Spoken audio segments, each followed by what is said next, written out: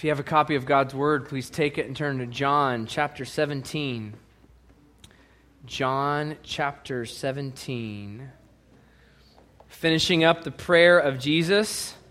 And what we've learned is that Jesus is praying over his church, that they would be his hands and feet to a lost and dying world. But his prayer doesn't start for you and me directly. It starts with a prayer for the glory of God.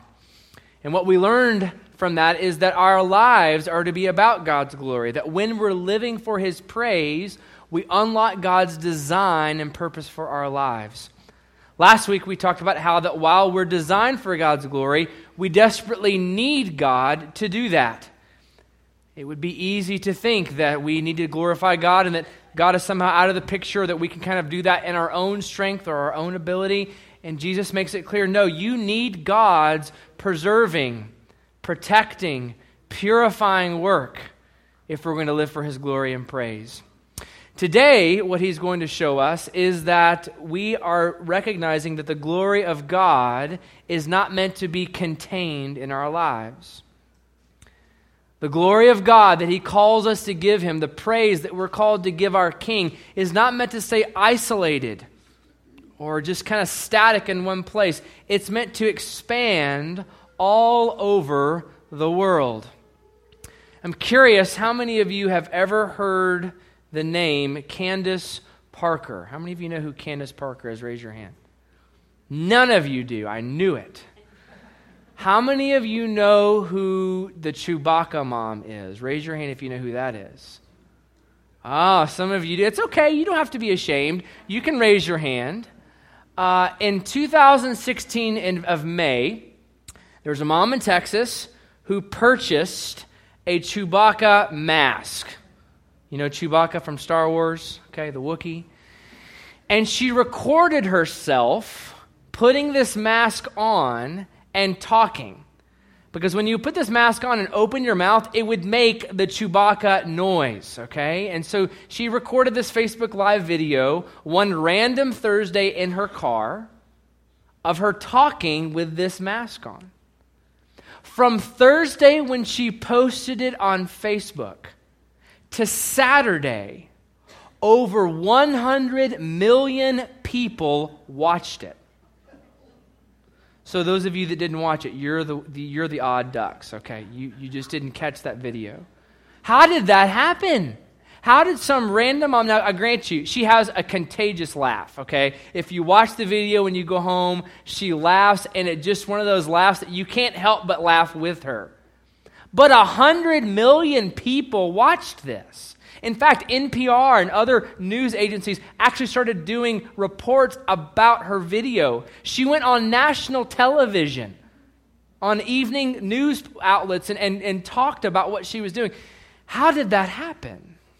Well, the video that she posted, she had a friend that posted it to their wall, and somebody else saw it and posted it to their wall, and somebody else saw that, and it got spread and disseminated, and before long, one simple Facebook video was viewed by 100 million people. Went viral. What I want you to know about this passage of Scripture this morning is that we have a faith that's meant to go viral as well. We have a faith in Jesus Christ that's not meant to stay contained. It's meant to multiply exponentially across generations and around the globe. I want to show you this from God's Word in John chapter 17, verse 20. Would you please stand with me as we honor the reading of God's Word in John 17, verse 20. John 17:20, we read these words.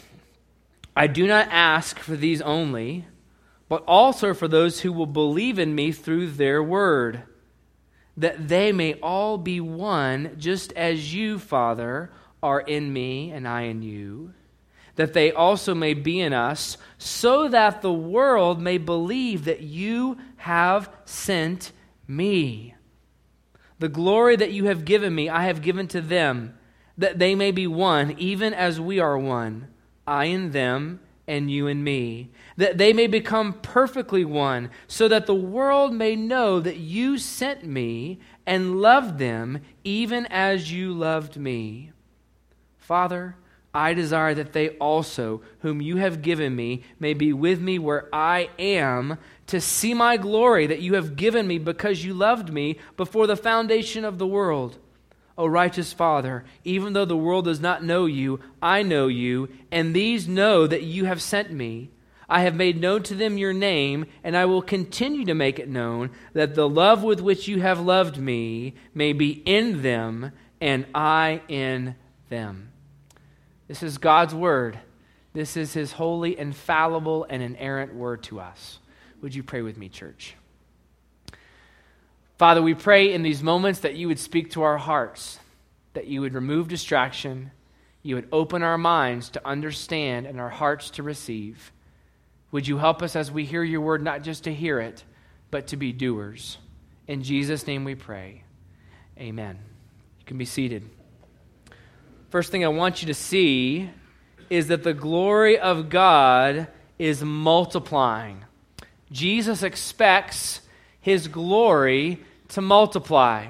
Look in your Bibles at verse 20 and notice the three groups of people he discusses the word, his glory, should manifest itself to.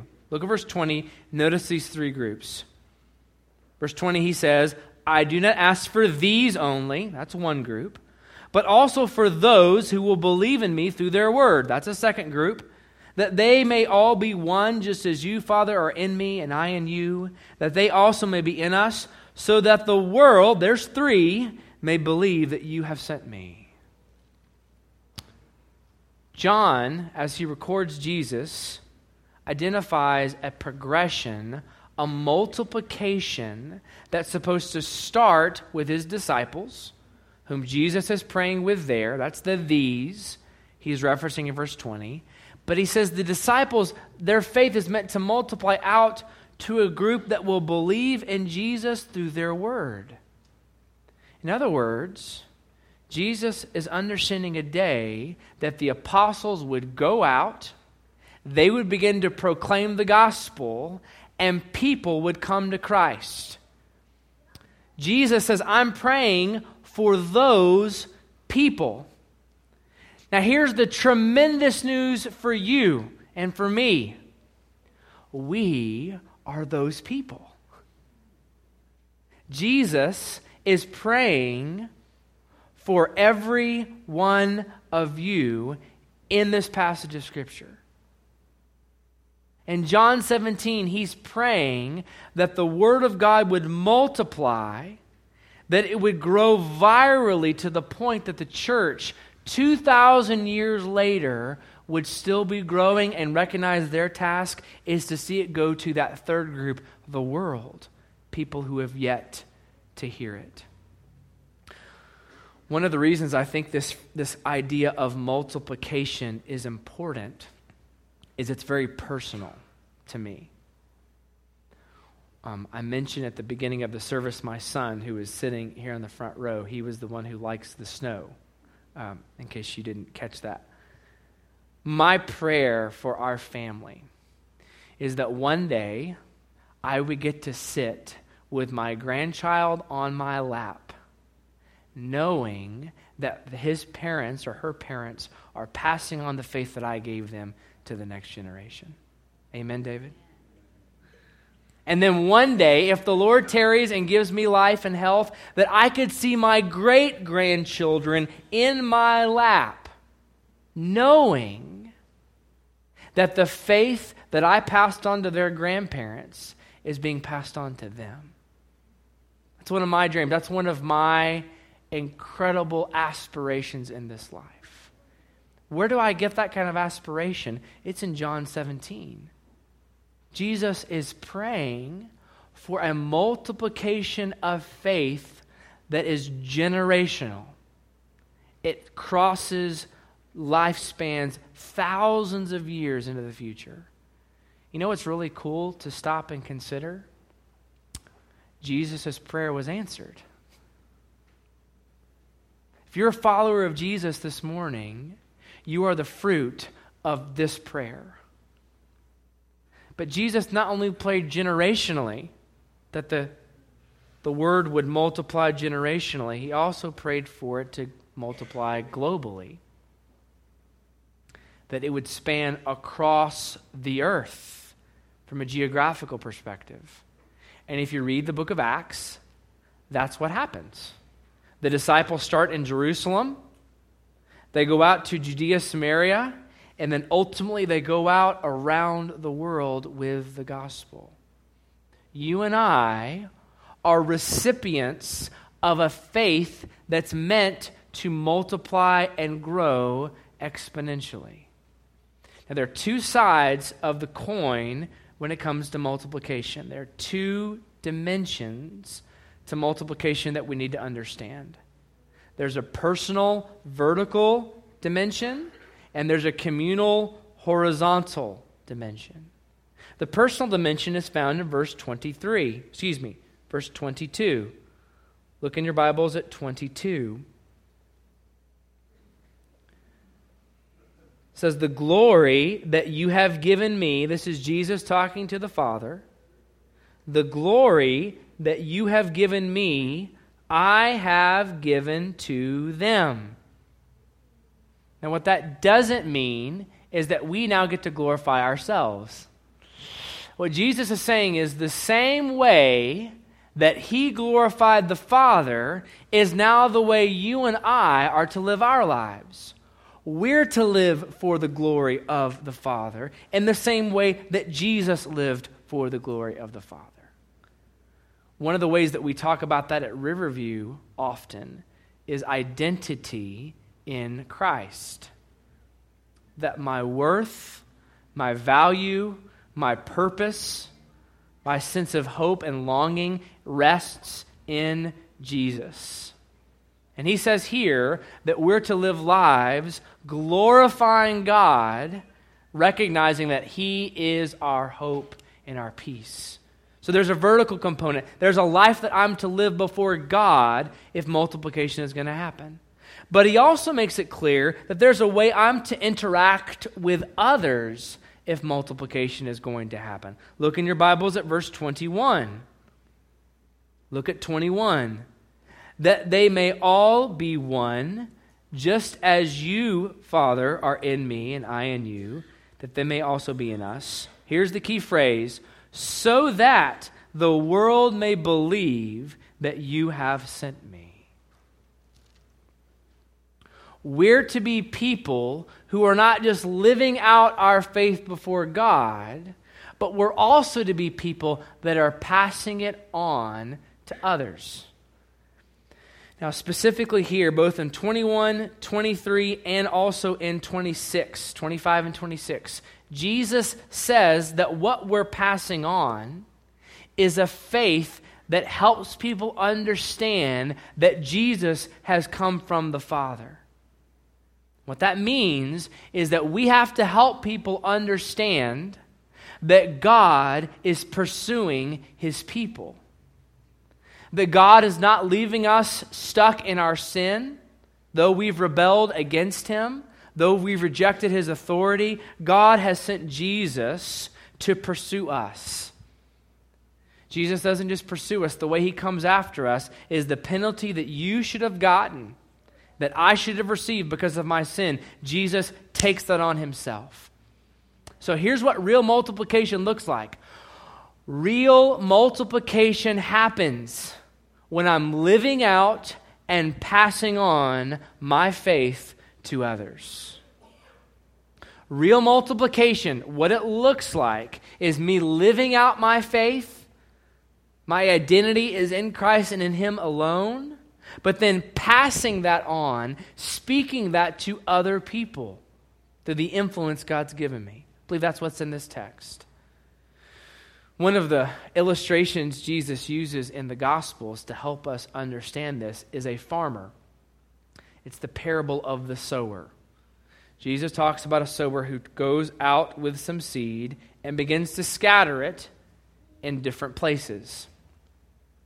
As he scatters it different places, some of the seed falls on thorny, rocky, hard ground, and it really doesn't take any root. But one of the 4 seeds that he describes, one of the 4 pieces of land that the seed lands on, is good soil. And when the seed lands on that soil, Jesus says its roots go down into the ground and it takes up and brings forth life. And Jesus says from this good soil comes 30, 60, 100-fold growth. Now here's what Jesus is saying when he describes that. He's saying that inside that tiny seed is incredible potential. Inside that minuscule seed, some of which you can hold many in the palm of your hand, is the potential for exponential growth. Because while that seed goes into the ground and produces an organism, that organism has the potential to produce hundreds, sometimes if it lives long enough, thousands of seeds, each of which in their own right have the potential to produce organisms that then in turn produce thousands of seeds. And the point is, these thousands of exponentially growing plants all trace their origin back to one tiny seed you can hold between your thumb and your finger. Now here's what's so powerful. Jesus Christ, through the power of His Spirit, has put a seed of the gospel in our hearts. And the seed of the gospel He's put in our hearts is meant to grow as we invest, as we live out, as we pass on our faith to others. It's meant to grow exponentially, generationally, but also globally. What I want to talk about for the rest of our time this morning is how that's supposed to happen. How is it such that we are to be people of multiplication? And here's the statement that I would offer just to kind of sum up this message and what I believe God's Word has to say. God's Word, the glory of God, it begins to multiply through or by means of fellowship with God and fellowship with the church. The way the glory of God spreads virally around the world is through fellowship with God and fellowship with one another. I want to show you this in God's Word in John chapter 17, starting with fellowship with God. How does it multiply? First, through our fellowship with Him. Look at verse 25 and 26. And listen to how Jesus describes knowing Him and knowing the Father. Verse 25 says this, O righteous Father, even though the world does not know you, I know you, and these know that you have sent me. I have made known to them your name, and I will continue to make it known, that the love with which you have loved me may be in them, and I in them. Jesus says when He was on this earth, He made God known to the people. Jesus was fully God, fully man. He explained God. But He says, even after I leave, I'm going to continue to make God known to my people. And we know that what Jesus is referring to is the work of the Holy Spirit through the Word of God. That God's going to continue to show us who He is through the Word and the Spirit. The great news that you and I have been told in this is that we have an opportunity to know God personally and intimately. We have the opportunity and the privilege to know who God is at an intimate level. Jesus says this kind of ongoing work is something that actually will never end, because He said it's not only going to be something that happens in the present. This kind of revelation is going to continue into the future. Look at verse 24 in your Bibles. Father, I desire that they also, whom you've given me, may be with me, notice this, where I am, to see my glory that you have given me because you loved me before the foundation of the world. Jesus here says he's going to continue to work in us even after our death or when he returns, because we're going to be with him in his presence forever. And the reason we know he's talking about that is because he describes his glory like the glory that he had before the world was made. The love the Father and the Son and the Spirit had within themselves, he's going to display that glory to us. So here's the most glorious, incredible news you and I could ever be given. We have the privilege of knowing our Creator intimately and personally forever. Not just for a limited period of time, not if we don't mess up or make mistakes or just do things just the right way. If we are followers of Jesus, we can know God personally and intimately forever. And the reason that's such a big deal is because the one who knows you the best loves you the most. The one who knows you better than you know yourself. The one who knows your deepest, darkest secrets. The one who knows things about you that nobody else knows. That God loves you and is making it possible for you to be with him. One of my great concerns as your pastor is that the grace of God can get old to us. I'm concerned about that. I'm concerned that what I just said, if we're not careful, rings a little hollow. So let me try a little harder here, okay? Think about this. Think about what you've been forgiven from for a moment with me, will you? What have you been forgiven from? We've got liars in here. Raise your hand if you've ever told a lie, please. Raise your hand. Okay, and if you didn't raise your hand, now raise your hand. How many of you have ever been angry or hated someone? Please raise your hand. Okay. How many of you have ever disobeyed your parents? And if Seth were here, he could raise his hand too. How many of you have ever looked at something someone else had and wanted it for your own? Raise your hand. You've coveted things. By your own admission, all of you deserve death. One of the ways to make the gospel real is to remember what I've been forgiven of. You and I, if you're a follower of Jesus, we have been forgiven of some terrible, horrible things of which all of us deserve death. And if it wasn't enough that Jesus forgives us and offers his life for us, he then now stands before you today to say, I'm making it possible for you to know me personally, intimately, forever. This is the God who says, look back in your Bibles at verse 24. Father, I desire that they also whom you've given me may be with me where I am. Your Savior, who died for you, though we were rebelling against him, wants to be with you. He wants you to be in fellowship with him. And here's the point I would make about this passage of Scripture. The glory of God that we're speaking about, it multiplies when my desires shift towards God.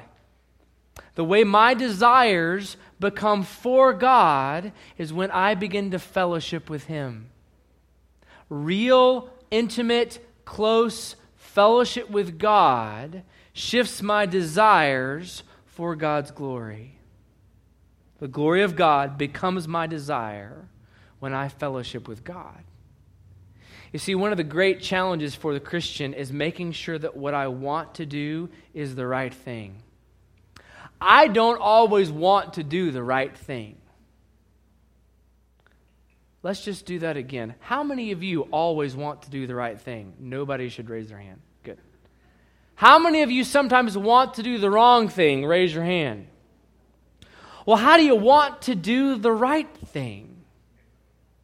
How do you want to do what you should want to do? The way that God changes our desires is by close, intimate fellowship with Him. One of the reasons this is hard is because we are not good at relationships anymore. I think one of the strengths and one of the things I'm excited about with our Latino brothers and sisters is I think they do community much better than we do. Those of us that have different backgrounds.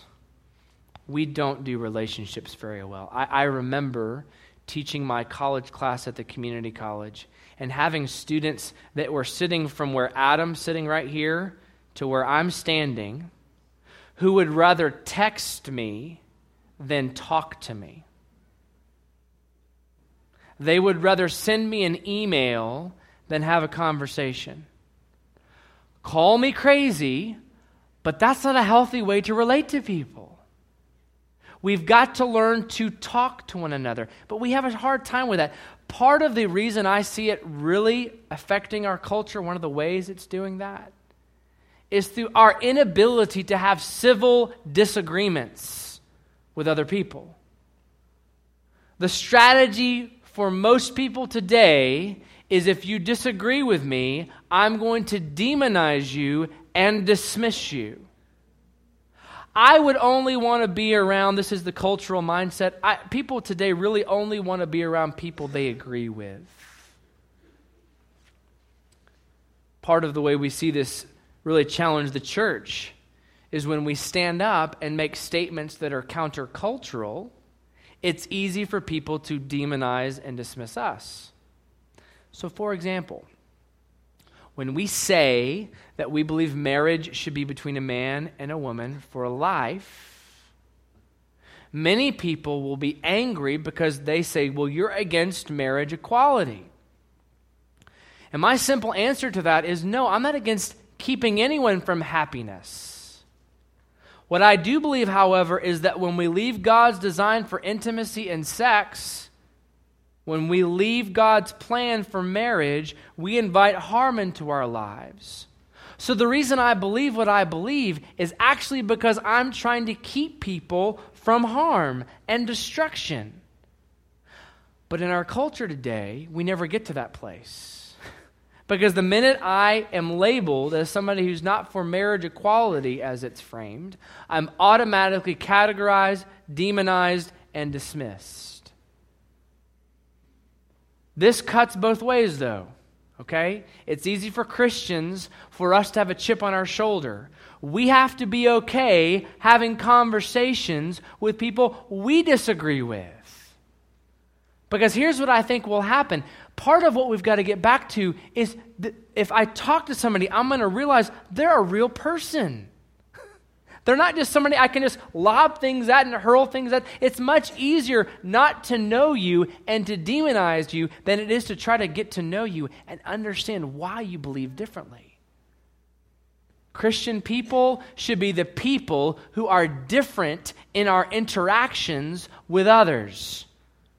We should be the people that can tolerate being around people we disagree with because we actually care about them as people more than we care about their agreement on a particular political issue.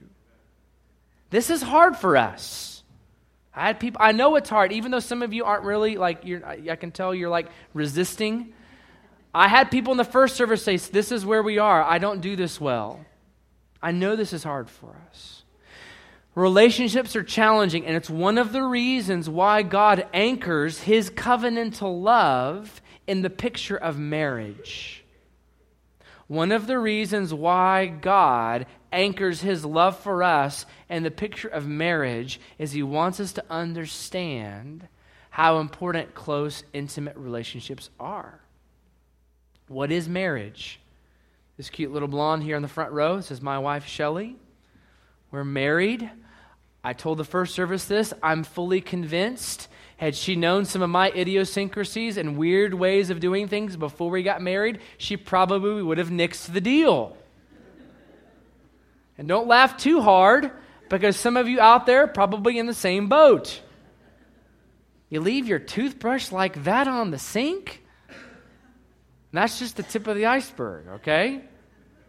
The point is, marriage is letting someone with vulnerability into our lives so that we can begin to relate to them with an attitude of trust and care. You see, the way real fellowship happens with God and with others is with time and with trust. We really don't know what it means to have real community anymore. Technology, the speed of our lives have made it really challenging. What is the real fellowship Jesus is talking about here in verses 25 and 26? It takes time with Him. You will not know God unless you spend time with God. Impossible to know Him without spending time with Him. It's also impossible as you spend time with Him to really grow in your relationship with God unless you trust Him. Let me tell you why I talk about trust a lot. Because all of us are trusting something. All of us are trusting something. And what I'm doing when I come to the Word is I'm wanting my trust in God to displace my trust in myself. This is true for believers and non-believers alike. If you're not a Christian today, what we hold out to you is a call to spend time with God, trusting what He says about you. Trusting that you're broken and in need of His grace. Trusting that the only way to be forgiven is repentance and faith in Him. Non-believer and believer alike, the way that we grow closer to God, that fellowship that multiplies His glory around the world, is time and trust. Now, one of my concerns as your pastor when I talk about this is some of you who might hear what I'm saying through the lens of burden. Oh man, you're telling me I've got to do something else? I've got to read my Bible. I've got to spend time with God. I mean, Spencer, come on. I'm busy. Here's what I would say to you. If you don't like spending time with God now, what makes you think you're going to like being in heaven when you're with Him for an eternity? I say that with all the love in the world. Do you know that I love you? I do. But I talk to people who hear it as a burden. Don't hear it as a burden this morning. Hear it as an opportunity. Hear it as a privileged position God has given us to know Him, because it's in knowing God, it's in spending time with Him and trusting His Word that God displaces my affections for the wrong things and begins to redirect my worship for the right things. Let me just go ahead and land the plane on this. If time with God, if the glory of God are things that are repulsive to you, you may not be a Christian. And I take no pleasure in saying that to you this morning. But I want you to know a Christian is someone who recognizes that time with God is a gift and a privilege. How does the glory of God multiply around the world? It multiplies through fellowship with God. Number 2, as you see there on the screen behind me, it also multiplies with fellowship with one another. Look in your Bibles back up to verse 21.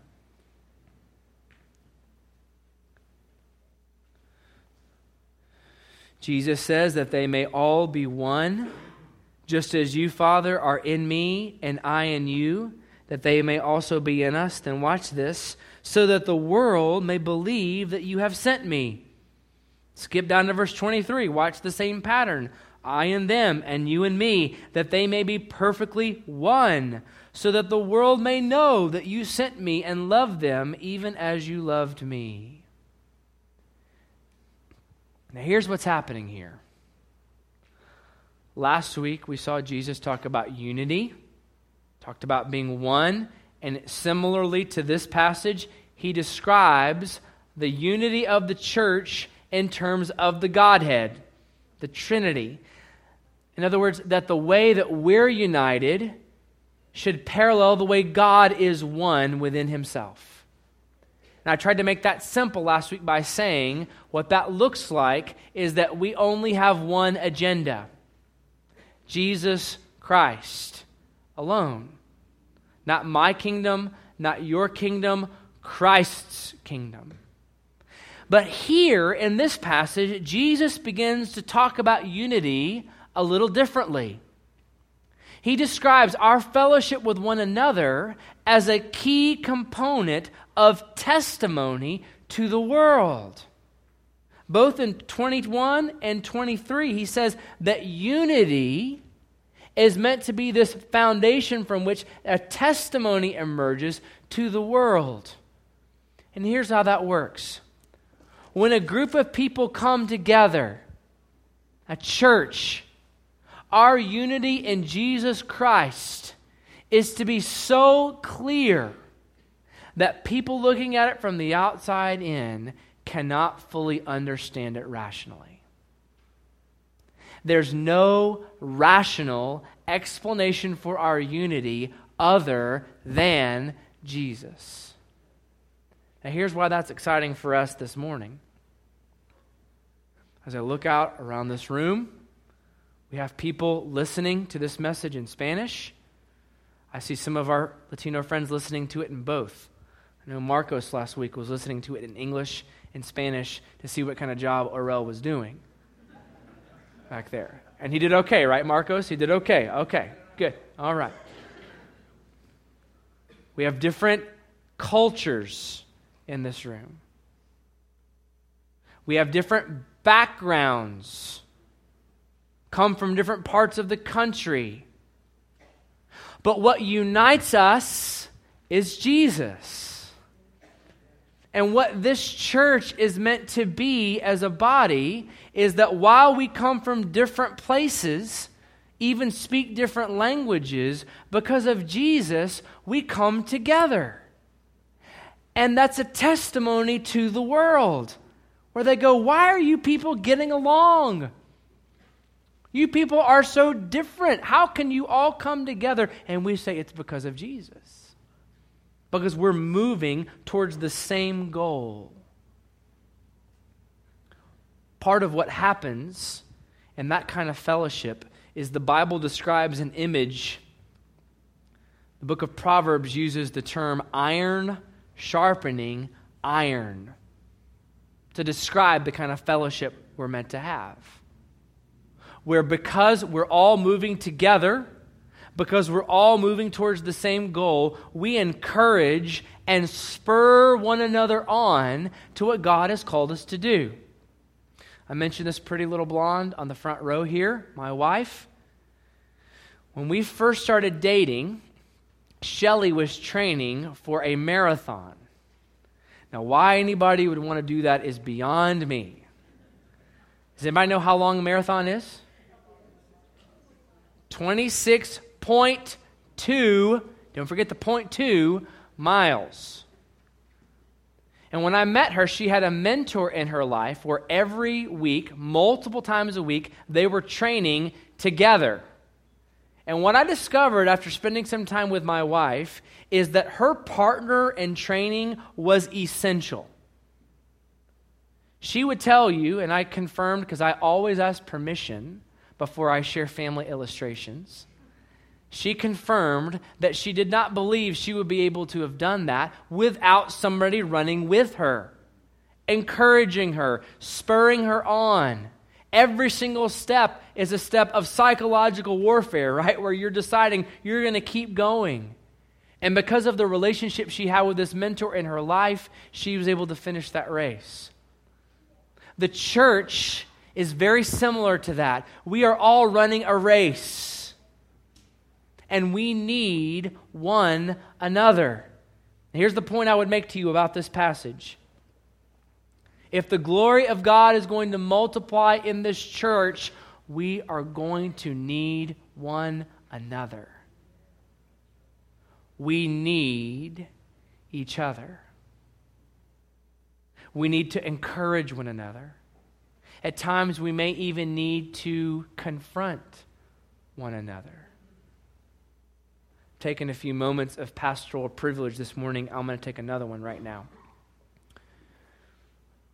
One of the things that's apparent to me is God is and has been blessing Riverview Baptist Church in a mighty way. Just in the way that God is moving in our church, some of the recent things that happen as we're coming together, I see God's hand moving mightily in our body. And that's important that we stop and give thanks for that. This church has been through a lot. Some of you know more about that than others. But the fact that we're where we are today is only because of God's grace. Having said that, I know that as God's blessing and as God's grace is poured out in more and more measure on this church, at the same time, spiritual warfare will intensify. One of the ways the enemy will come at us as a church is trying to sow seeds of discord and disunity in the body. One of the things we've got to watch very carefully right now is that we do not begin to bat for the other team. I don't know how that's translating into Spanish. You may want to tell me that later. Arel may jump me. That we don't begin to, in a way that we didn't anticipate, begin to cause division in the body and to begin to work for the enemy. Unity in a church does not mean the absence of disagreement. We're going to disagree. Had somebody call me 2 weeks ago, spent 30 minutes with me on the phone telling me why he was concerned about some changes that we're considering as a body. Brother expressed those with humility, and I could tell he was genuinely concerned about me, even though he vehemently disagreed with me. There is a way to disagree where we stay gracious, humble, and kind. The answer in unity is not to suppress disagreement and say, well, I'm just going to push it aside. I'm just going to not deal with it. I've got this problem. I'm going to leave it alone. No. At the same time, the answer in unity is not just blowing off steam and shouting and fighting about every small, petty thing. Real unity happens when, because of Jesus, we can agree to disagree on some things. Real unity happens when I hear someone share something with me I don't need to share with anyone else. Real unity happens when Christ is what all of us are running to. In my prayer for us as a church, especially how many times Jesus prays for unity in the body in this passage, is that we would see our unity as something that's precious and meant to be protected. So let me ask you that question as a point of application. Do you believe that the unity of this body is precious and needs to be protected? Do you believe that our unity is a testimony to a lost and dying world that we've got to maintain? Some of you this week may get a phone call, may get an email, may get a text message that's very unassuming. But I cannot tell you how many times things get taken and twisted and they turn into things with fangs and tentacles that never were intended to be that. Because someone, rather than just praying for that person, decided to pick up the phone and pass it on to someone else. If we're baptizing gossip in the name of prayer requests, we're going to have problems. If we're baptizing gossip in the name of bearing our burdens with one another, we're not serious about the unity of this church. Sometimes, guys, it's just better to keep our mouths closed. James tells us to be quick to listen and slow to speak. And anger. He says that, he actually does say that in both places. The truth is, unity is something we've got to protect. And God knew this. And so what God decided to do is he said, I'm going to give you a perpetual reminder of the unity you're meant to have. And he does that through the Lord's Supper. The Lord's Supper is God's way of saying, remember what's really important. Remember what you're really about. And as you do that together as a family, recommit yourself not only to your devotion and commitment to God, but also your devotion and commitment to one another. Because this is a meal of remembrance of the gospel, if you're here today and you're not a Christian, we're really glad that you're here today. But we're going to ask you not to take this with us because we believe this is a meal for believers only, people who've repented and trusted Christ. We're going to keep, by the way, if you've got a listening device, we're going to keep the translation going during the supper. One of the reasons I'm excited is this is the first time we're going to take the supper together as a new family of believers. But I want you to know that as we take this is an opportunity for us to recommit ourselves not only to God and to give thanks to Him, but also to one another as we commit to the unity God calls us to. Would you please pray with me? Father God, we thank you for this day, and we thank you for your kindness and grace and mercy in our lives. And God, I pray as we take this meal together now as a body,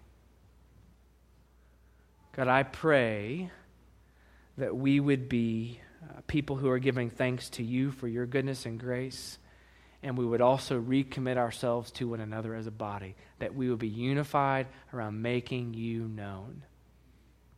God, would you help us do that now as we take this meal? In Jesus' name we pray. Amen.